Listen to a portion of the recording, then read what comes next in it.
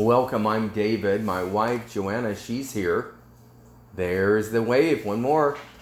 That's Joanna. We are the Herobedians Virtual Church Media and soon to be launched virtualchurchinstitute.com. Yes, I said it. virtualchurchinstitute.com is going live shortly.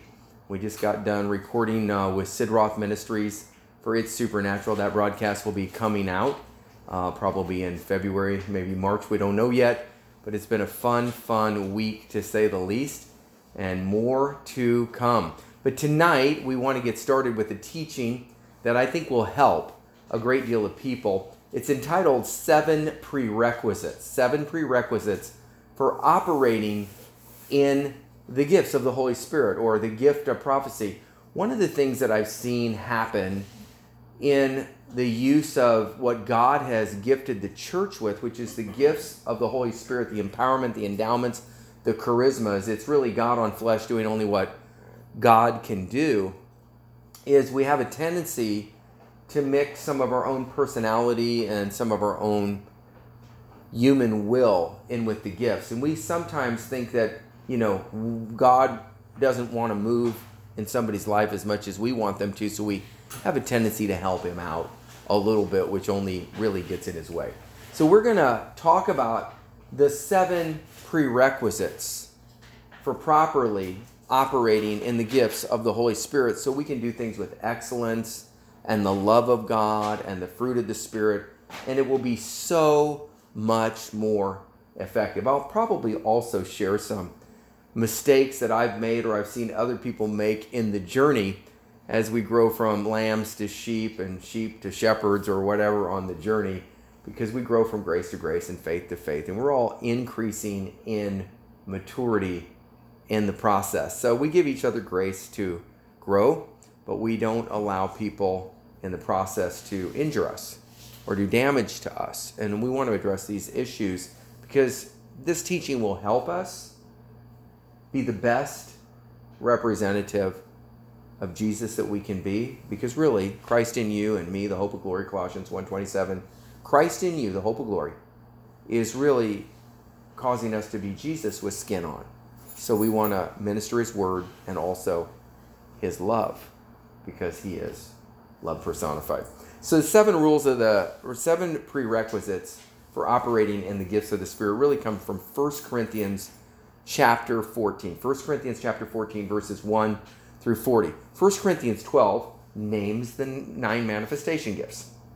He says, brethren, concerning spiritual gifts, in verse 1, 1 Corinthians 12:1, I would not have you to be ignorant. The word spiritual gifts there is really the Greek word pneumatikos, which means spiritual things or God-breathed things. So concerning God-breathed things, don't want you to be ignorant.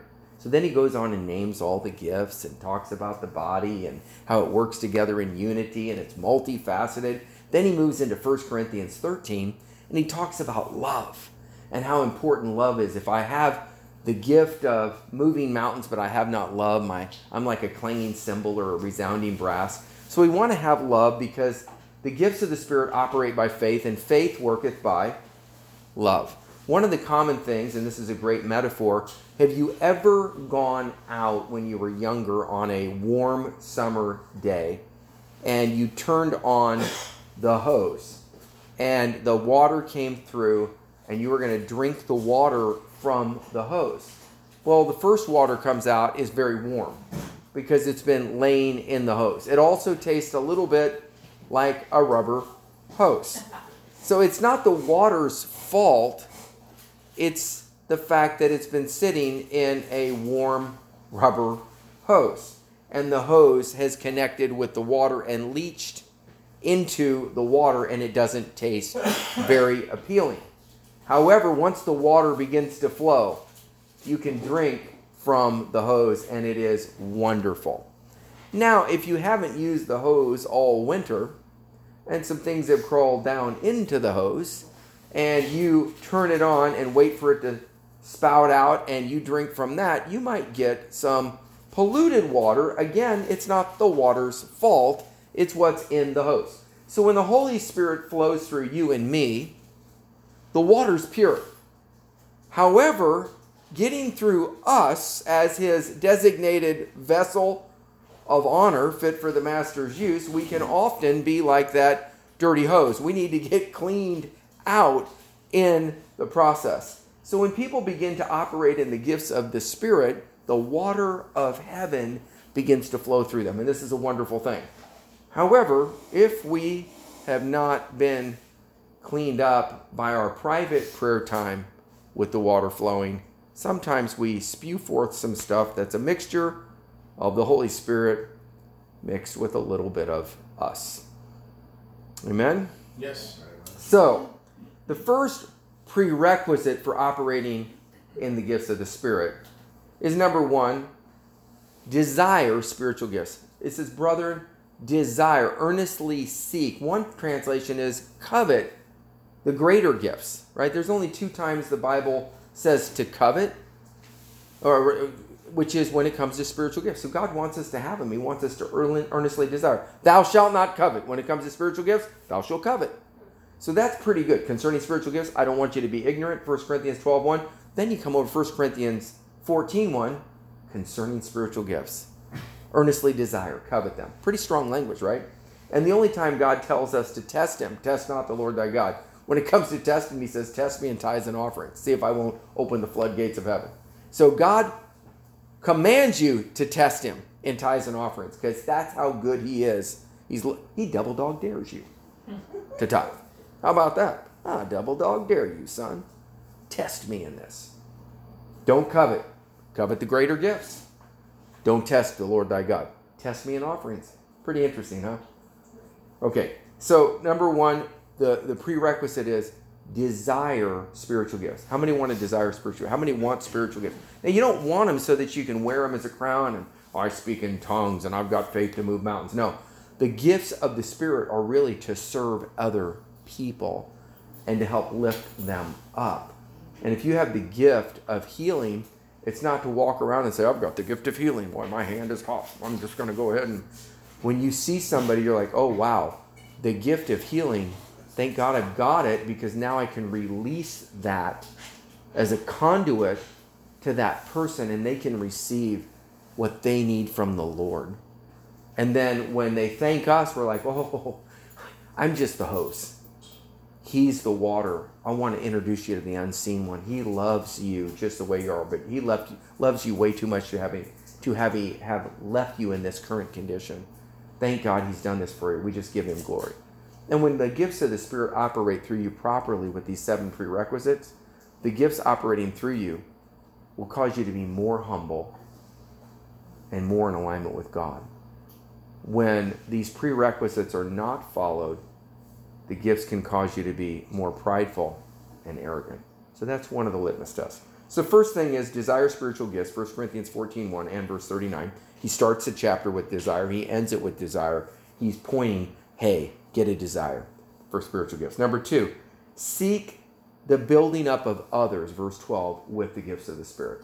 So the gifts of the Spirit are for edification, exhortation, and comfort. They're for the building up of the body of Christ. They're not for lording over people or grandstanding. They're for actually lifting other people up. The only time we look down on somebody is when we're bending over to help lift them up and dust them off and get them back on their path with God.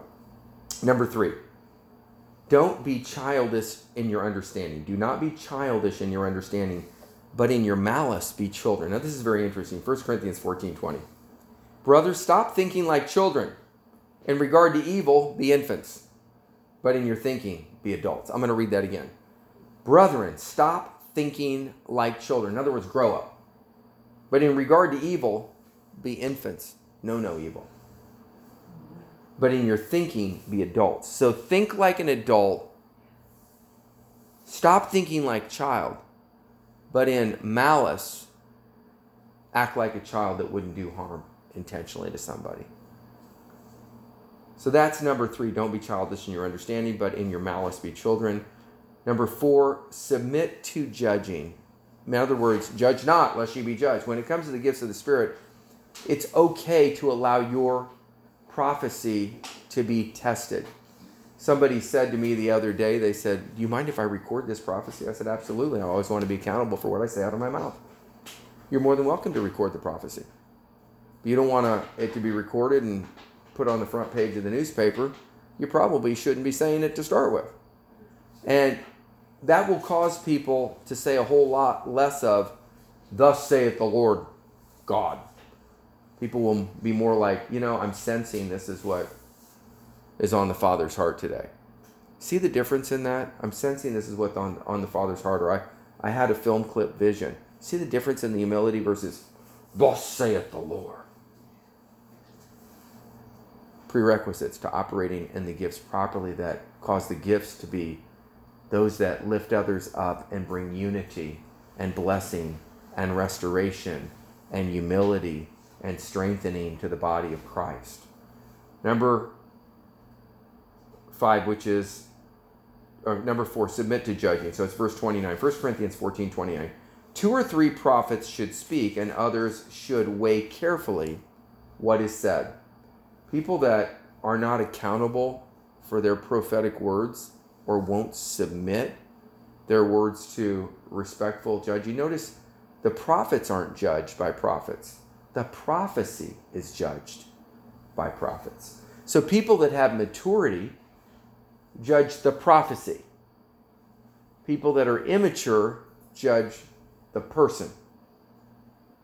Judge not lest you be judged, yet we judge prophecy, but we don't judge prophets. See the difference? See about maturity? 7 prerequisites. Number 5, submit to authority. Verse 31 and 33. 1 Corinthians 14, verse 31 through 33. For you can all prophesy in turn so that everyone may be instructed and encouraged. The spirits of the prophets are subject to the control of the prophets, for God is not a God of disorder but of peace, as in all the congregations of the saints. I want to point this out. The spirits of the prophets are subject to the control of the prophets. You literally have control whether or not you prophesy or not. And you have control of whether or not you prophesy or not. You have control of whether or not you're operating in the anointing or you're just annoying. Right? Because some people have a mixture. They have an anointing, but they're also annoying. And it's okay if it's the annoying nature of God provoking somebody. I often say my job as a minister is to comfort the troubled. My job is also to trouble the comfortable. And so sometimes I will trouble the comfortable to get them out of that comfortable spot so they can move forward in their growth in Christ. And sometimes they're provoked and not happy with me. But down the road, they thank me for getting them provoked out of that stuck spot. However, if it's just me being annoying or obnoxious, they're not going to thank me for that 3 years from now, because that was just my flesh. So even if God uses it, you don't get a reward for being fleshly. So here we go. Number 6, the gifts of the Spirit must line up with the Word of God. Amen. So there was a woman, she was very heavyset, and she had been abused as a child, and just terrible things. Her parents were Satanists. She went through a lot of stuff, and she had a rash on her body, and she was seeking the Lord for healing. And another woman came over and had a prophetic word for her that she was supposed to go Naaman washed 7 times for the leprosy to depart. She was supposed to go to this one place and dip 7 times, but she was supposed to do it naked. Well, first of all, God doesn't shame you. He doesn't expose you. And she says, well, I'll be willing to do that, but I'm not going to go, oh no, you must do this or you're disobedient to the law. And she caught an attitude. And when I found out about it, her husband told me, I said, that's not the Lord. God doesn't shame you to make you go do something like that. That's just not God's character or nature to do that with a woman who's already been through all this abuse. Doesn't make sense. And I prayed for her, and then God ended up healing her completely different way. But could God give a word about somebody going to wash in a river 7 times? Sure, it's in the scriptures. It lined up with the word. But adding for her to take all of her clothes off like Adam did in the garden, It just was weird, and it would have brought shame or exposure. What are you doing? Oh, I'm just getting naked in front of everybody. It just doesn't make sense. So people get a little weird. And it's interesting, sometimes people get a quickening from the scriptures, but they don't operate in wisdom on how to walk that out. So you could get a revelation from the scripture, but that revelation is the first component of a prophetic word. Revelation is number one. Number two is interpretation. What's it mean? And then the third component of a prophetic word is application. How do we apply this? This woman could have got part one. God does want her to wash 7 times in a pool. And God may have moved on that and honored that. And what would she have to lose by doing that? But then adding that other component in polluted the prophetic word if it was one to start with anyway. And it ruined it. But God ended up healing the woman a different way simply through prayer. Sometimes we complicate it. Okay, so number 6, the gifts of the Spirit have to line up with the Word of God.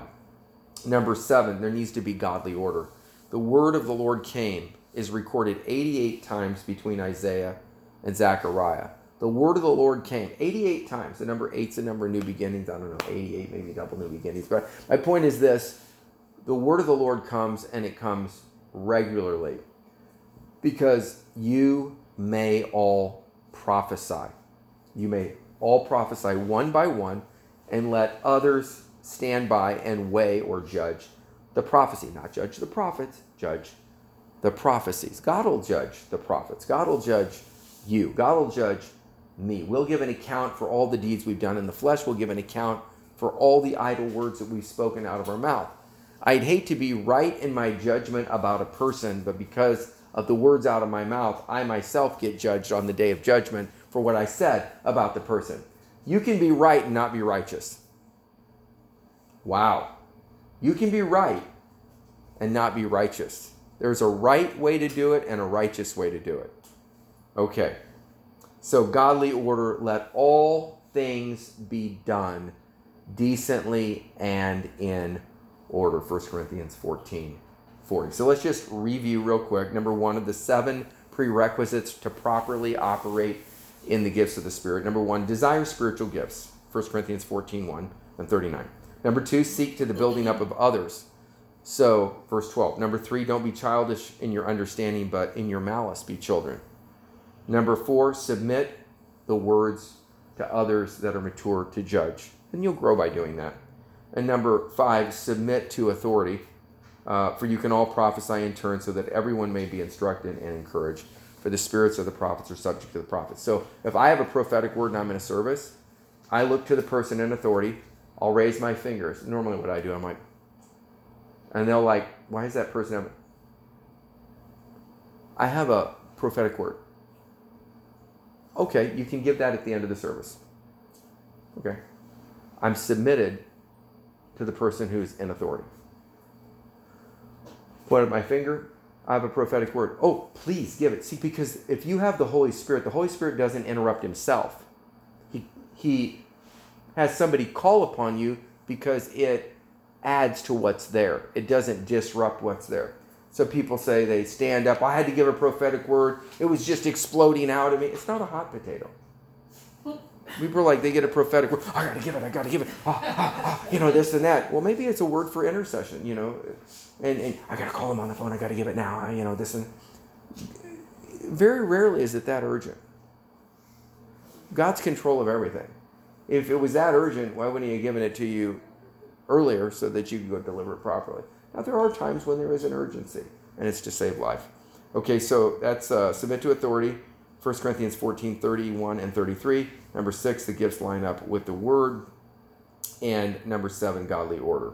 So do not put out the Spirit's fire, 1 Thessalonians 5:19 through 22.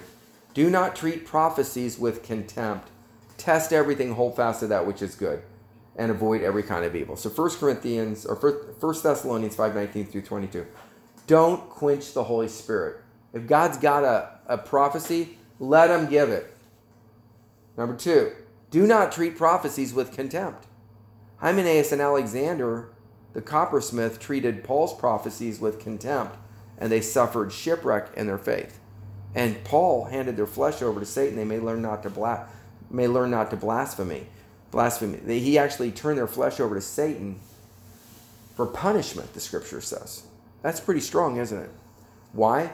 Because they rejected true prophetic words. Don't treat prophecies with contempt. I was at an event with Joanna, my wife, and she was crowning daughters of the King of Heaven. She crowned about 55 or 60 women. And so the person that was there, and we were on 16 acres at an old governor's mansion. I'm thinking we were in Oklahoma. And the power of God was falling. It was amazing and it was really great. And here's what happened. This man, he was young in the Lord, and he came to me and said, I've got to give you this prophetic word. I just feel like I have to give it to you. So I listened and I said, okay.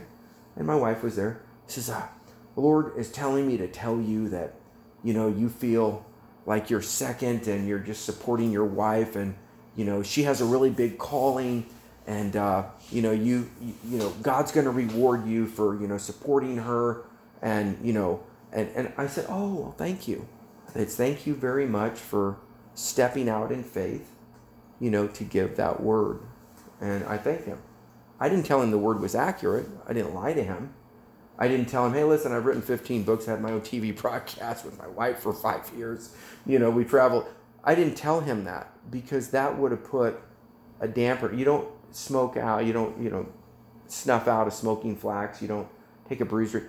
I was proud of him for stepping out, but I also didn't allow myself to be slimed by that word. And Joanna was looking over at me, and we were kind of internally laughing because he didn't know the rest of the story because I was a support beam. Well, the next night we pulled out the Solomon swords and we were anointing and, knighting men. The night, I don't know if he was there or not, but the point is, you don't have to accept a prophetic word. And I was proud of him for stepping out, even though he really kind of missed it. But it was okay because we're mature enough to test everything, hold fast to that which is good. Don't throw out the baby with the bathwater. Eat the chicken, spit up the bones. If we would take the same rules for receiving prophetic words as we take for eating food, we'll be fine. Eat the chicken, spit up the bones. Don't throw the baby out with the bathwater. Eat the grapes, spit out the seeds. Not every word that comes forth is the pure word of the Lord, because sometimes there's some things in our hose that mixes with the pure word. So take the word, reject the other stuff, but hold fast to that which is good. Don't treat prophecies with contempt. Is that good? Is that helpful? So sometimes somebody will come to you with an accurate prophetic word, but a wrong spirit they come in. Now, a mature believer will say, I receive the word. I reject the spirit you brought it in. Thank you. Because they could be right, but they brought it in the wrong spirit. So they picked up something that they're right, but their own judgments concerning the person might even be a word of correction. And they come acting like God's angry with you. He's not angry. He's correcting you. You're his son or his daughter. He wants you to do better. And always remember this, if you go with a word of correction, how would you like to be corrected? In love? Restore such a one in a spirit of meekness, lest you too are tempted, the scripture says. Is this helpful at all? Mm-hmm. Okay, so the other thing we want to say is this. Prophets have always been, Luke 1:70, as he spoke by the mouth of his holy prophets, which have been since the world began. Somebody says, well, David, the prophets ended with the disciples. I said, well, the gifts operate according to your faith, so that's probably true for you. I believe they're still here today because he's the same yesterday, today, and forever. And I believe the scriptures say you may all prophesy one by one, and then let others judge. And the prophecy is for edification, exhortation, and comfort. I actually have a lot of prophet friends. Sometimes people refer to me in that office. I don't refer to myself in that office. Just, we're prophetic people. We're people that hear the voice of God. Prophecy is hearing from God and communicating that to mankind or a specific individual in that moment or a corporate setting. You might be a prophetic voice over a nation. When we were just recording up at the TV broadcast studios this last week, we had the privilege of sitting down with a wonderful woman of God. She's over, many, many churches, she and her husband. She's a deadly accurate prophet's office prophet, and she is hilarious. And the way she uses words, she has kingdom speech. She'll speak a sentence, and it's like you just got paragraphs of revelation out of that. And she's just a joy to be around. And when you get around prophetic people, the anointing will rub off from them to you. When you get around non-prophetic people, the lack of anointing can rub off. So you want to be prophetic, not pathetic. And you want to hang around with people that have relationship with the Lord. And if they're operating in something and you're close enough to be around them, just say, Lord, I want some of that too. And he'll take you into the school of the Spirit. And he'll begin to strengthen your character so that you can steward that kind of gifting. Because remember this, the gifts aren't for you as much as they are through you.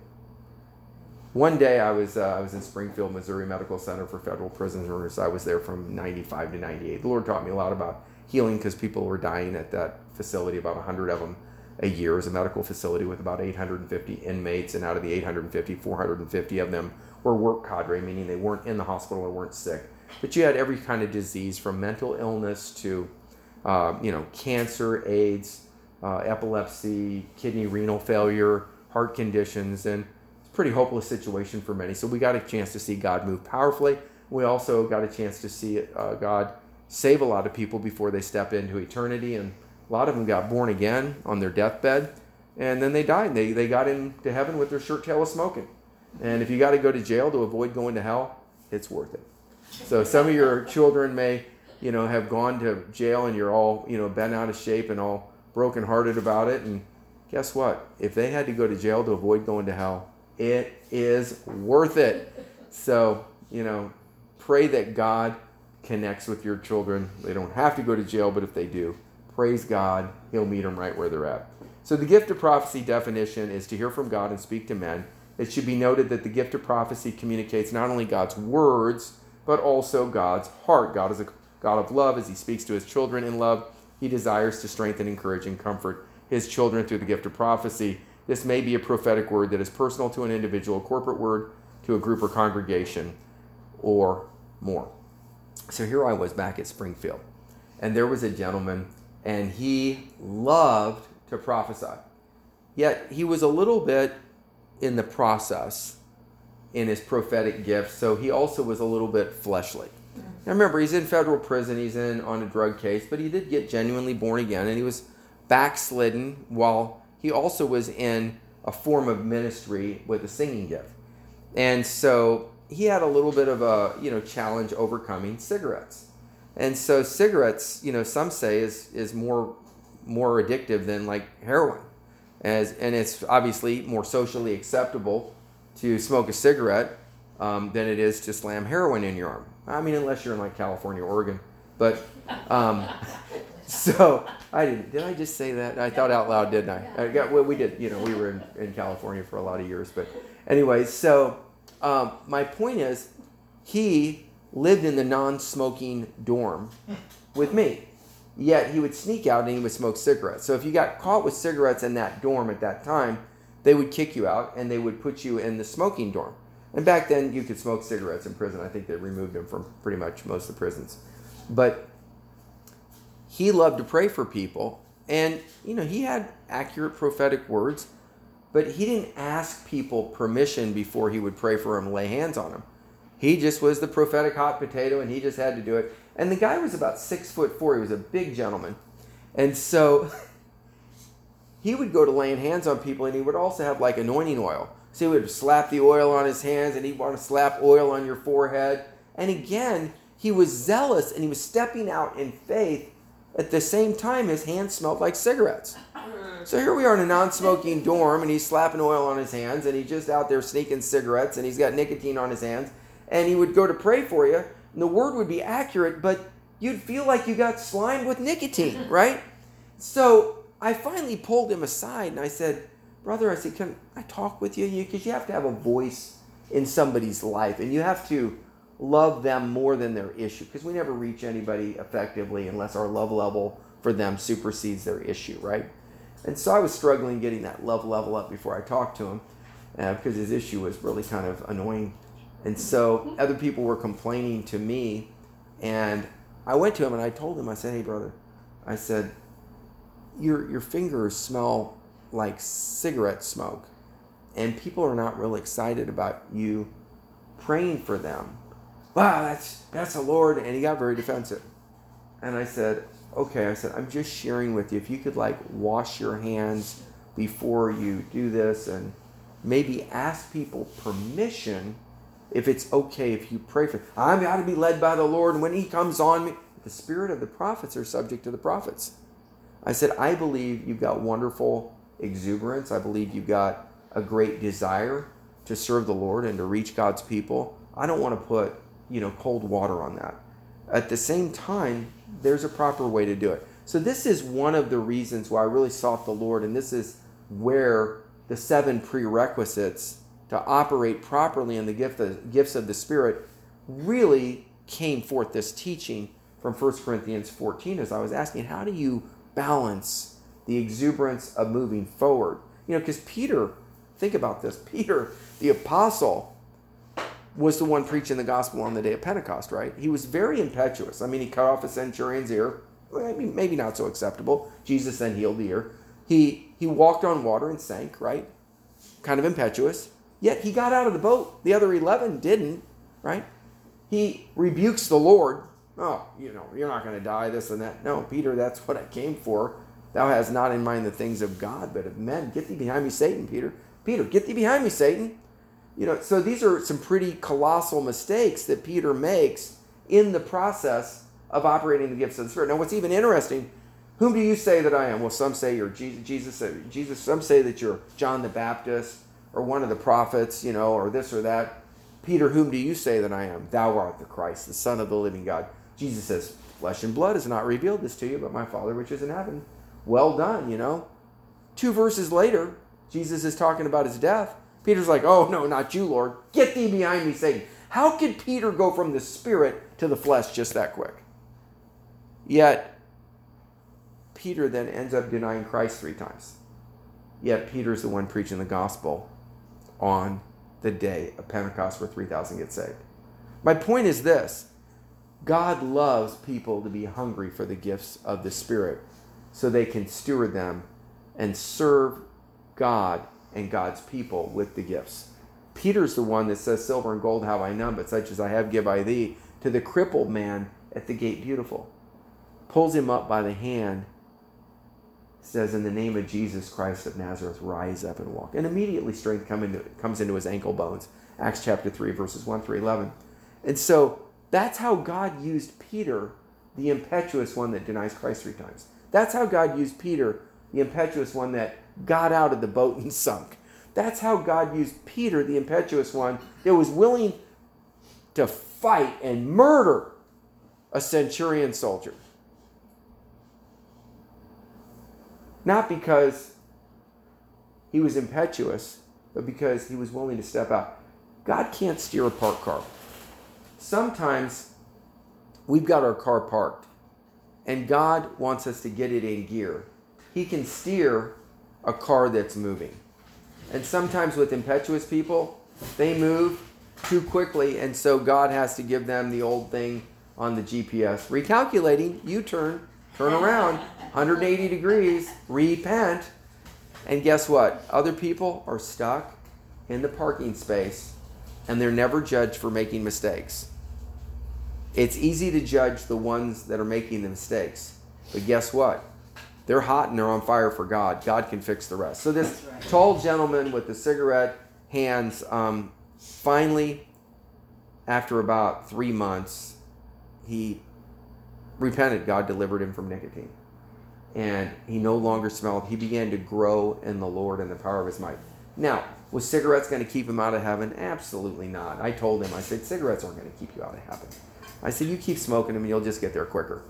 So, and that's what I said to him. I said, as long as God gives you liberty to smoke them, enjoy them. I mean, he might be working in another area of your life. Maybe he's not working with you on cigarettes right now. Maybe you've got bigger issues on a scale of 1 to 10 with you and him. I said, I'm not going to judge you for smoking cigarettes. I said, But the day that he convicts you will be the day that he delivers you. But if he hasn't convicted you, smoke on. 3 months later, he got convicted. And he got delivered. See, God never promises to deliver us from our buddies. He delivers us from our enemies. And as long as that thing is your buddy, he's not going to deliver you. But the minute you decree it your enemy, he'll deliver you. May we get delivered from God's enemies, because God's enemies become our enemies. Otherwise, those enemies will take us into a place of sickness or poverty or relationship damage or whatever, until we no longer realize our buddies are doing anything for us. They're actually harming us. So if your eye causes you to sin, pluck it out. Don't pluck it out. Just ask the Lord to deliver you. If your hand causes you to sin, cut it off. It's better for you to enter maimed into heaven than whole into hell. And so if your right-hand man causes you to sin, if you've got somebody in your life, a right-hand man or a right-hand woman, and they keep leading you and influencing you to go do some things that you shouldn't, cut them off. Be free. Move on. So I want to talk now just briefly about another series of 7s here. And this is 7 rules for properly administering prophecy. Now, we just had 7 prerequisites for operating in the gifts of the Spirit from 1 Corinthians 14, 1 through 40. Now, the second half is how to operate in the prophetic, and we're going to get into this. So the first rule is know your level of authority, because this is so important. We were just up at some recording studios, and there was a lot of people there that the Lord gave my wife and I words for, but we did not just run off and start prophesying, because we did not have an invitation to prophesy over staff members. But at the end of all of our recording platforms that we had the privilege of being on, people came that were the employees, and they wanted a prophetic word. And the spirit of prophecy was strong that afternoon, and the power of God fell. But if we'd have come in prophesying, it would have been out of divine order. But by waiting on the Lord, it was in divine order. So know your level of authority. So if I walk into a church and nobody knows me, and I don't just walk up and start prophesying, I don't have authority in that church. In this group, I can prophesy. Why? Because my wife and I happen to be the hosts or senior leaders or whatever label or title we have here. And people know who we are. We attend a church with about 2,000 members. I don't run around prophesying in that church. However, there's people that know me that will come up. There'll people that know my wife. Can you pray? And then we'll be praying because it's by invitation. But I don't run down and grab the microphone. But there will be a time when we'll be invited to do that. But we're not going to run off outside of our level of authority. So if I go to correct my child, per se, I have authority to correct my child. And if my child is across the yard playing with the neighbor's child, I have authority to correct my child, but I don't have authority to correct the neighbor's child. It's not my kid. However, if the parents of that child say, David, Joanna, I want you to know, if my child is acting up, I'm giving you authority to treat them with loving correction like you do your own children. We really like how you correct your child. So I'm giving you authority with my child. Now I have authority, but don't assume authority. Don't rebuke somebody else's child, and don't go prophesying to somebody that you don't have a relationship with unless you are flowing in the prophet's office. And right now, that's not what we're talking about here. Because when you have the prophet's office, it's a completely different game. And when I say game, I mean there are some crazy things that happen. You'll prophesy to some people that you've never met before. But you will have maturity at that point. And so it'll be a little different animal. So number 1, know your level of authority. Many problems can be eliminated by understanding of God's plan for authority in the church. The Apostle Paul touched on this in 1 Corinthians 10:13. This is the King James Version.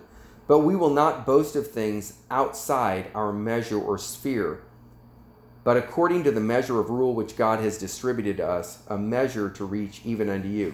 God has given every one of us an individual level of authority and measure of rule to minister within. To go outside that measure of rule is to step outside our sphere of influence or God-ordained measure or rule. For example, if your neighbor comes into your yard and corrects your child without your permission, you'd most likely be upset. Neighbors don't automatically have that kind of authority just because they're an adult or parent themselves. They have the authority to correct their own child in their home, but should never presume authority to correct someone else's child. Do you know you can be given limited authority? And then that limited authority can be revoked at any time. Like, for example, let's say that we're not here because we're traveling on a Wednesday night. We might give somebody limited authority for a Wednesday night when we're gone. When we show back up, that authority is revoked because we're here. We trusted somebody with that authority, and if there was a violation while we were gone on a Wednesday night, then they may not have authority again until they mature. So we get tested with authority, and we get more authority as we go on. Number 2, know your level of revelation. This is so important. Never present a word as a higher level revelation than you received it. For example, God told me this about you. Okay, guess what? I mean, he could have. I ask, I'm like, okay, great. How did he communicate it? Was it the still small voice? Was it angelic visitation? Was it the audible voice of God? Did Jesus appear in bodily form? It's fair. Rarely do they have an answer for that. However, I have had people tell me, Jesus appeared to me in a dream and he told me to tell you something. Do you see the difference in the calmness of their voice? Well, that's going to get your attention when somebody says Jesus appeared. But you can tell whether it was Jesus or not by their level of humility. They're like in fear and trembling giving this word. I've had, before I got married to my wife, I had experience with about 3 or 4, maybe 5 women who told me Jesus appeared to them, told them I was their husband. But I don't think that was Jesus. But guess what? If somebody comes to you, don't rebuke them because that's been difficult and they may be deluded or deceived, but they're fragile at that point. So you want to be very respectful and say, well, will you give me an opportunity to pray and fast for a few days and to see if the Lord would give me that same revelation? And if it's God, I'm open to it. And I believe if he spoke it to you, he could speak it to me if we're dealing with a lifelong commitment. And they'll be like, okay. And then you can go pray and say, Lord, if she's in error, correct her and change her. If I'm in error, correct me and change me. Change us both into the image and likeness of Jesus. And because you don't want to make a life mistake with marriage. And but you want to be very, very respectful. You don't want to say, that wasn't Jesus, that was an angel of light. If you were the last woman on earth, I wouldn't marry you. Okay, that's very hurtful and harmful, and it's a misuse. So don't react. You know, Jesus never reacted. He only acted and responded. You know, people say, well, Jesus reacted. He did the triple braided cord with the money changers. No, he acted. That's different. He took action, but he didn't react. Jesus answered them, not a mumbling word. So he responded, or he acted, but he didn't react. And if you're reactionary, you need to work on some maturity. So know your level of revelation. If you received an impression, don't say, God spoke to me. Say, I received an impression in my spirit. If it was the audible voice of God, say it was the audible voice of God. If it was a vision, a dream, a messenger angel, an inward knowing, etc., don't ever over-dramatize. Simply share on the level that you received it. Don't force a person to receive your level of revelation as if you was bigger than it was. Remember, it's the Holy Spirit's job to convince, to convict, to bring his presence in. It's not your job to force them to receive it. Here's the other thing. I've given words to pastors on different occasions. They didn't do them. And there was disaster that happened. I'm not upset with that pastor. That's their deal. I'm not upset that they didn't do the prophetic word. I'm sad that there was damage that was caused by their disobedience. But remember, they didn't reject me. They reject the word of the Lord. So when you go give somebody a prophetic word, if they do it, don't take any credit. I gave that word and it changed this and that because of this. And, I was this prophet and I was the one. Come on. And if they don't do it and say, well, if you'd have done what I said, this wouldn't have happened. God gets the glory when they obey. And they get the shame when they disobey. But don't take glory for that stuff. Be a vessel of honor fit for the master's use, prepared unto every good work.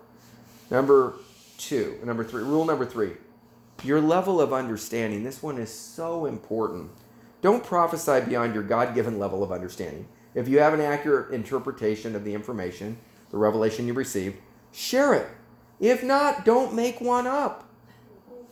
I had a prophet friend of mine, he said, one time I had this revelation.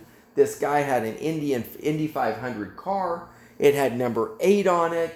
And he was winning, this race. And there was a car that was blue, number 27. And there was a potential accident. And, this and that. He says, so as I got ready to prophesy, I had the number 8 as new beginnings. I had the car as this and that because of the color. And I started interpreting this whole thing.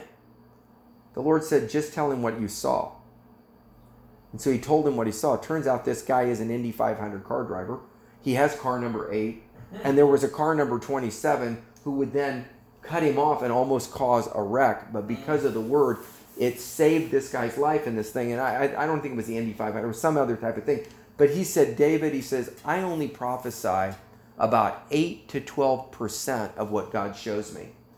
He said, because most people can't handle the full picture anyway. He said, and give them space for the Holy Spirit to speak to them. You don't have to give them paragraphs. You just give them some headlines, and God will confirm that in the mouth of 2 or 3 witnesses down the road. It doesn't take much of God's word to change a life.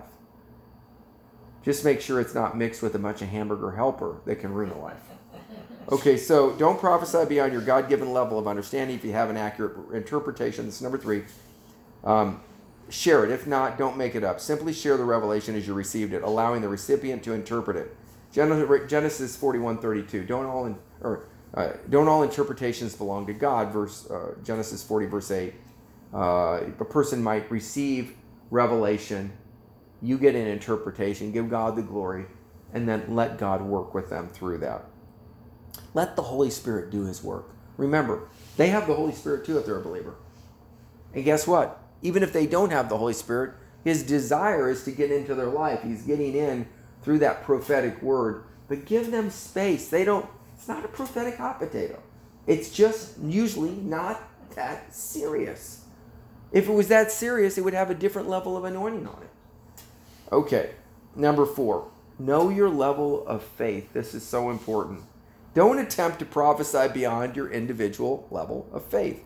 And since we have gifts that differ according to the grace of God that he's given to us, let us exercise them accordingly. If prophesy according to the proportion of your faith. Romans 12:6. My friend Prophet Rob, he's a prophet's prophet. I mean, this man of God will get a vision and he'll be shown the dream that you had the night before in detail, scene after scene. So Daniel chapter 2 had that. So I've seen Rob call people out of services, 500 people. There was would you stand? The person will get up. He says, last night you had a dream. There's 500 people there. So you got the microphone. So the person thinks, well, I guess I'm supposed to tell him the dream that I had, and he'll interpret it. He said, did you have a dream last night? Yes, I did. Don't tell me the dream. I'm going to tell you the dream. Scene by scene, he'll tell them the dream. Every scene that he tells them, the power of God's hitting them like waves. Like you saw in an open window. The open window was too high. You had to get a stool. You grabbed a 3-legged metal stool and you got on it and you couldn't reach the window. And they're just like, yeah. That would... You put the 3-legged metal stool away and you pull out a 4-legged metal or wooden stool that's brown. Is that accurate? Yes. and you got on there and you tried to clean the window, and you couldn't clean the window, and the window was open, and you got down and you looked up and you woke up, and the person next to you is your husband, correct? Yes. Okay, well, it might be 50-50 on that. He says, and when you woke up your husband, and you told him the dream. Sir, would you stand? Is that accurate? Yeah. And he's looking at this like, what is going on? And he said, and she told you the dream, scene by scene, didn't she? He said, yeah. He said, you have a cleaning company. Is that accurate? They said, yes. He says, the window was not to be cleaned. It was a window of opportunity for both of you to step through and fly high with God and to go into full-time ministry. And the power of God is just rolling over their lives with the presence confirming. And, I mean, it's just incredible. And he said, hold hands. And he blew in the microphone. The power of God hit him. They went down. They're in full-time ministry now. So everybody's looking like, was this a setup? And he turns around, he looks at a woman, he says, ma'am, last night you had a dream, didn't you? She says, yeah. He goes, would you stand up? He says, do you know me? She says, no. Who invited you here? She said, I saw an advertisement. Have you ever been here before? She says, no, I've never been to this church before. Does anybody know you? She says, no. He says, let me tell you your dream. Boom, boom, boom. Scene by scene, the power of God hits her. So he had that Daniel 2 anointing. I had helped facilitate a trip for him to, I won't name the nation, but he ended up in the office of what would be like the Attorney General for the nation. And the person that had brought him there said, I know you don't believe in prophets, but I will tell you this. This is a real prophet, and he will tell you what you spoke in your bedroom last night. My friend Prophet Rob's like, oh, what did you just do? He says, God, you've got me in another nation. I mean, I could be locked up over this. So he walks in, and as he's walking in, he has an open vision, and the Attorney General of that nation is in the vision talking to his wife, saying, I'm tired of doing this job. I'm a straw man. They make me the Attorney General, but they don't give me any authority or decision making. And he was a Christian man in about a 2% Christian nation in a third world country. And so Prophet Rob said to him what he had seen, word for word what he spoke to his wife. And he said, I'm going in to resign tomorrow. He says, Lord says not for you not to resign. He says, is that what happened? He's like, shuts the door. He says, you are a real prophet. And so that guy took notes on how to run the nation from the Attorney General's perspective to release the decided will of God into the earth to enhance that nation. So that's how a prophet's office can operate. So one day, I was with Rob and my wife was with me, and we had kind of a gathering with some people at a house. It was, unplanned. And so as we were praying, I said, Rob, would you pray and prophesy over the people in the room? And he said, okay. So he starts to prophesy over one, and this is what I learned. This is why Rob never makes a mistake in prophecy, because he doesn't try to operate in the Daniel chapter 2 anointing, last night you had a dream, unless God shows him the dream. Instead, he'll prophesy edification, exhortation, and comfort, which is the entry level of prophecy, or the goodness of God, prophesying the golden people, encouraging them. Then if the prophet's office, that realm opens up to him, he'll step up higher. Revelation 4:1 says, and I saw a man, there was a door opened unto me in heaven, and the man said, come up hither. There's times when God will call you up higher or hither into the realm of the spirit where you can see from heaven's perspective. If that's not what God's doing, don't act like he is. People come to me and said, David, I want you to prophesy over me. And or if you get a word, let me know. Okay, I'll let you know.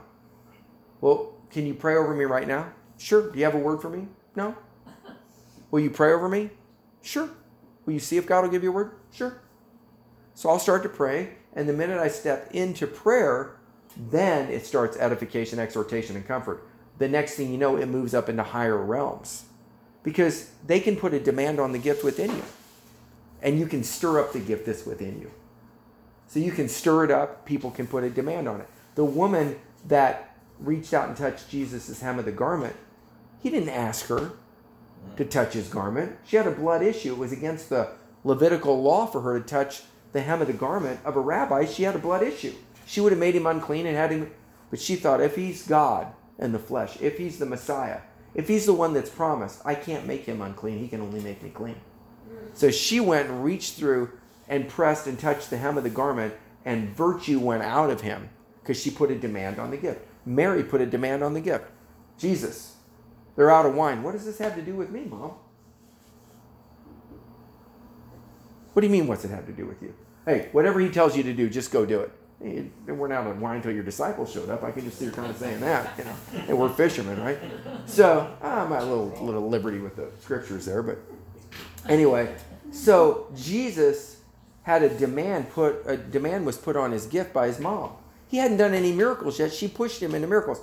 You can come and put a demand on the gift. Some of the greatest miracles I've ever seen in our ministry is when I didn't feel anointed and somebody came and asked me to pray for them. I'm like, well, I don't really have faith for that. Oh, that's okay. I've got faith. You're just supposed to pray. I pray for them and whoosh, the power of God comes and I'm like, what just happened? And they get healed and I'm like, whoa, that was incredible, you know? Because they put a demand on the gift. Other times I didn't feel like praying, but I stirred up the gift that was within me. Because the gifts of the Spirit are always moving. We're just not in the Spirit to move in them. The gifts of the Spirit are always moving. We're just not in the Spirit to move in them. So if you stir it up, you'll step in the Spirit to flow in them. And if somebody comes and puts a demand on the gift, even though you don't feel anointed in the moment, because you do carry that gift, it will activate. There was a prophetess that we were with for a couple of hours, and international prophetess this last few days when we were up in the TV studios. And I said, hey, I would like you to pray for my wife and me. And she said, I'm really tired. I said, I know, we are too. I'm putting a demand on the gift. She smiled. She says, okay. And she got up and gave this incredibly accurate prophetic word. We have it stored on her phone. It's a game-changing one. And I said, before you leave, I'm going to ask one more thing. She says, what's that? I said, I'd like for you to pray for us that the seer gifting that you have would be imparted to us. And so I said, I feel like we're supposed to kneel before you as an act of humility.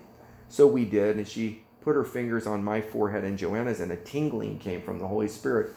And it's like, and we have a new level on our life. Now, I could have said, well, let's catch you tomorrow, or I'll meet you at the conference, or we'll see you in the green room. The timing was right there. She was tired. But she ended up spending about 15 minutes with us.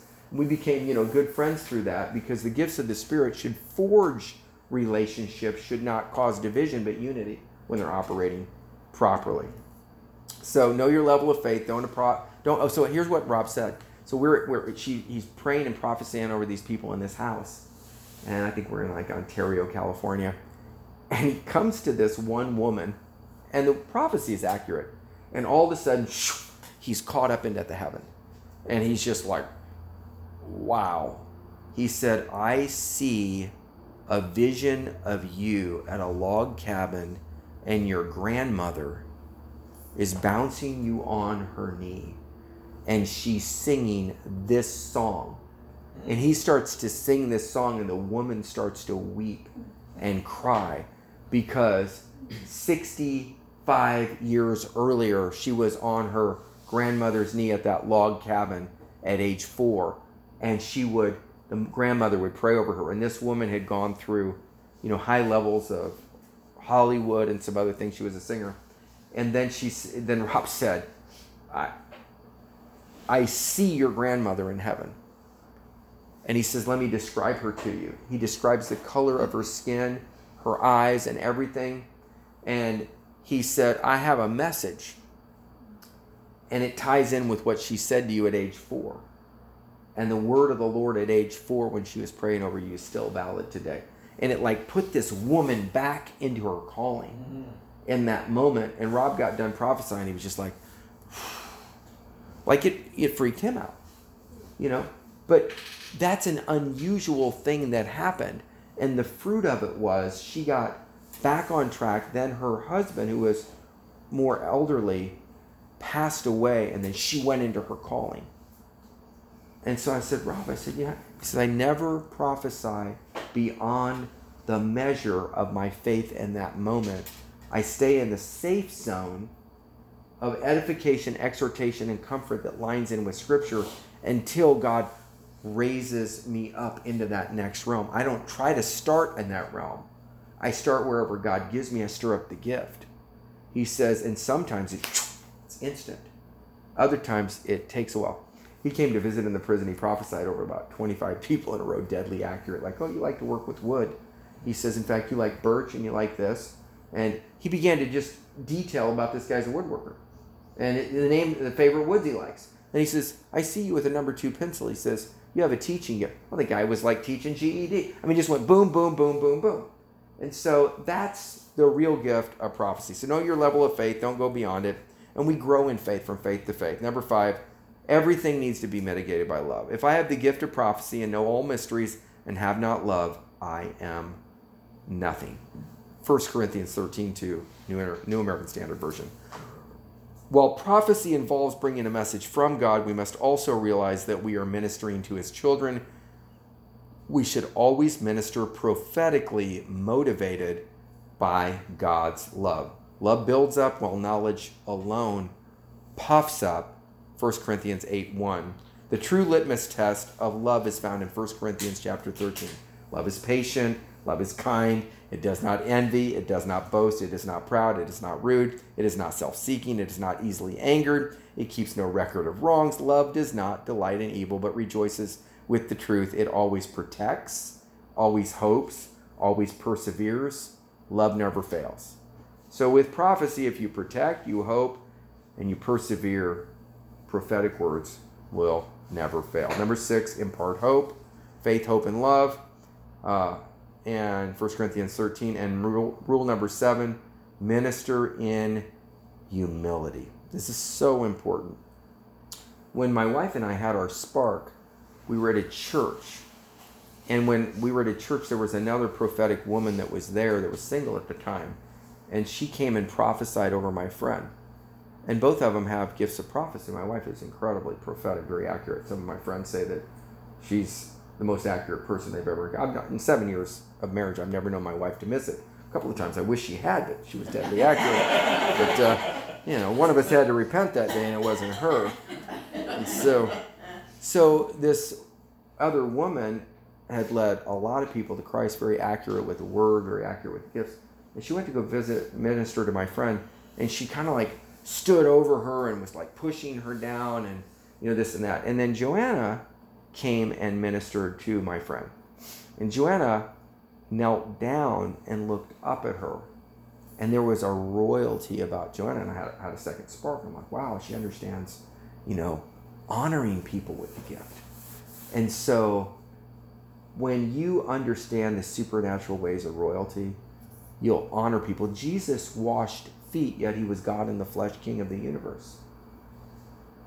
Yet we want to stand with the pulpit and point this and that instead of honoring people. If I come to you like this, thus saith the Lord, versus I really sense the Lord is saying. See, this pushes you back, and I better be right. This is what I sense the Lord. Guess what? It's the same word of the Lord. You don't have to wrap it with thus saith the Lord. So the only time I say thus saith the Lord is when I hear the Lord say it. It's not a vision. It's not an impression. It's not a thought. It's not a quickening to Scripture.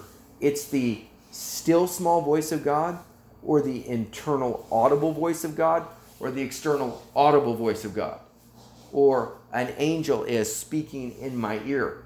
That's a rare thing. You don't have to say, thus saith the Lord. The Lord will confirm if it's him. He doesn't need your help to remind people that it's him. He's God all by himself. Okay, so lastly, we must minister in humility. We should not break a bruised reed with our words, Isaiah 42, 1 through 3. And the character and spirit of Jesus is to restore and bring healing. Remember that the gift of prophecy is primarily for strengthening, encouragement, and comfort. To be like Jesus, we must prophesy life to those who are at even the lowest point, not simply tell them how far they have fallen. The true litmus test of a prophetic gift is your ability in the Lord to call those things which be not as though they are, not call them as they are.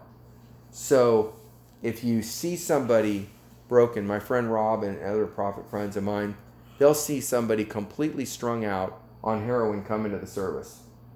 And instead of telling them you need to repent, you're a heroin addict.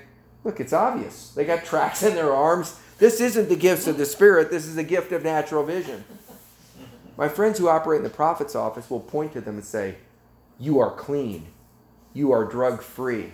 You're a man of God, or you're a woman of God instead of a prostitute. They'll call them by the Spirit into their destiny.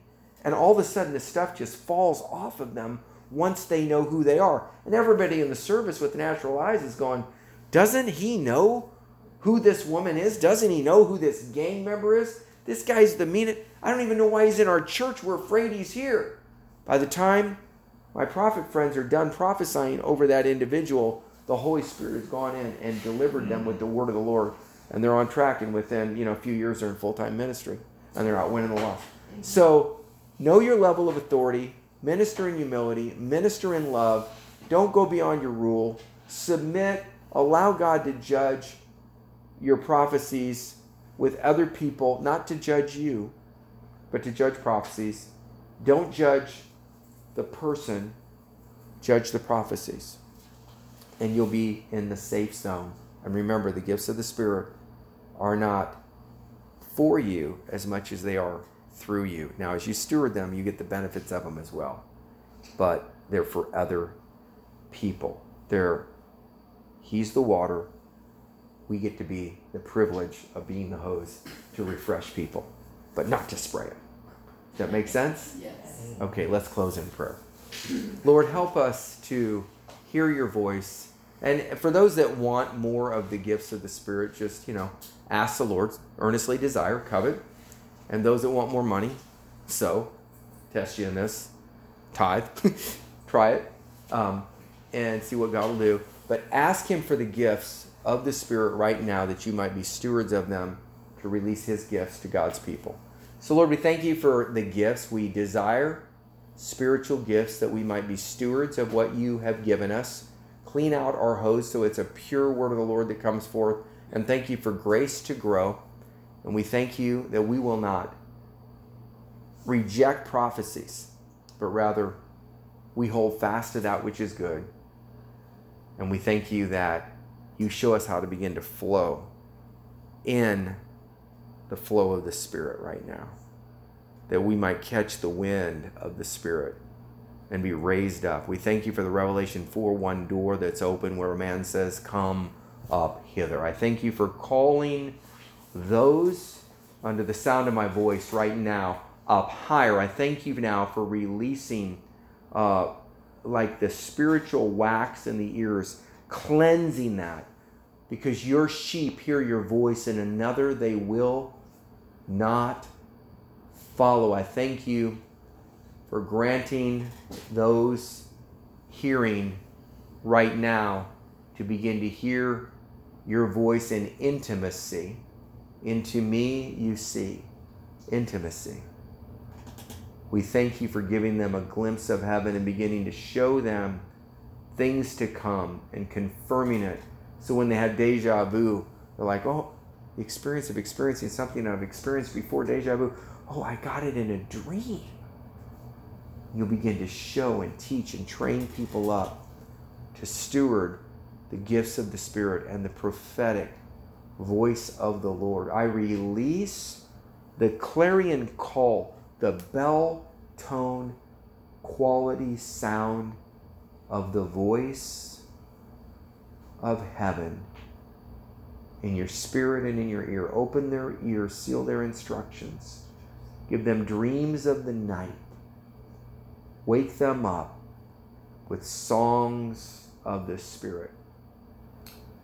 Cause them to sleep with the song of the Lord. Grant words of knowledge and words of wisdom, and give wisdom on how to steward what you're releasing for such a time as this. And I thank you for maturity being released, and those that have stepped out of the boat and sunk in the past, those that have stepped out and denied Christ in the past, I thank you for restoring and repairing and relaunching. I hear the Lord say in the Spirit, Launch out again. Launch out again. There's been people who have launched and it fell flat on your face. And you crawled back defeated. God says, launch out. I'm just sensing, I'm just hearing the word, the still small voice of the Lord. Launch out again. Launch out again. Do it again. Step out. Whew. Thank you, Lord.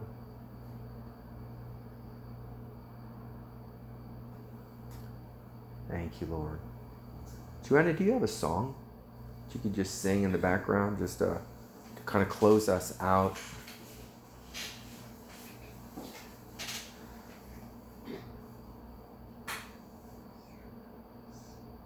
Lord, I thank you that we praise your name.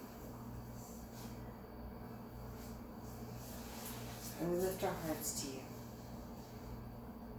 I will praise the name of the Lord. I will praise the name of my King. Cleanse my heart, my soul, and my mind. Fill me with your love, make me kind. I will praise your name, my King. Let my soul be filled with your light. I love you, I love you, I love you. Amen. So that was just the song of the Lord that came upon Joanna. She's never sang that. It's just the words that came up prophetically with the gift God's given her and hearing the words of the Lord. So there's an example of prophetic song with the gift that she operates in. So God bless you. We'll see you next week. Visit us at virtualchurchmedia.com and also, soon to be launched, virtualchurchinstitute.com. God bless you.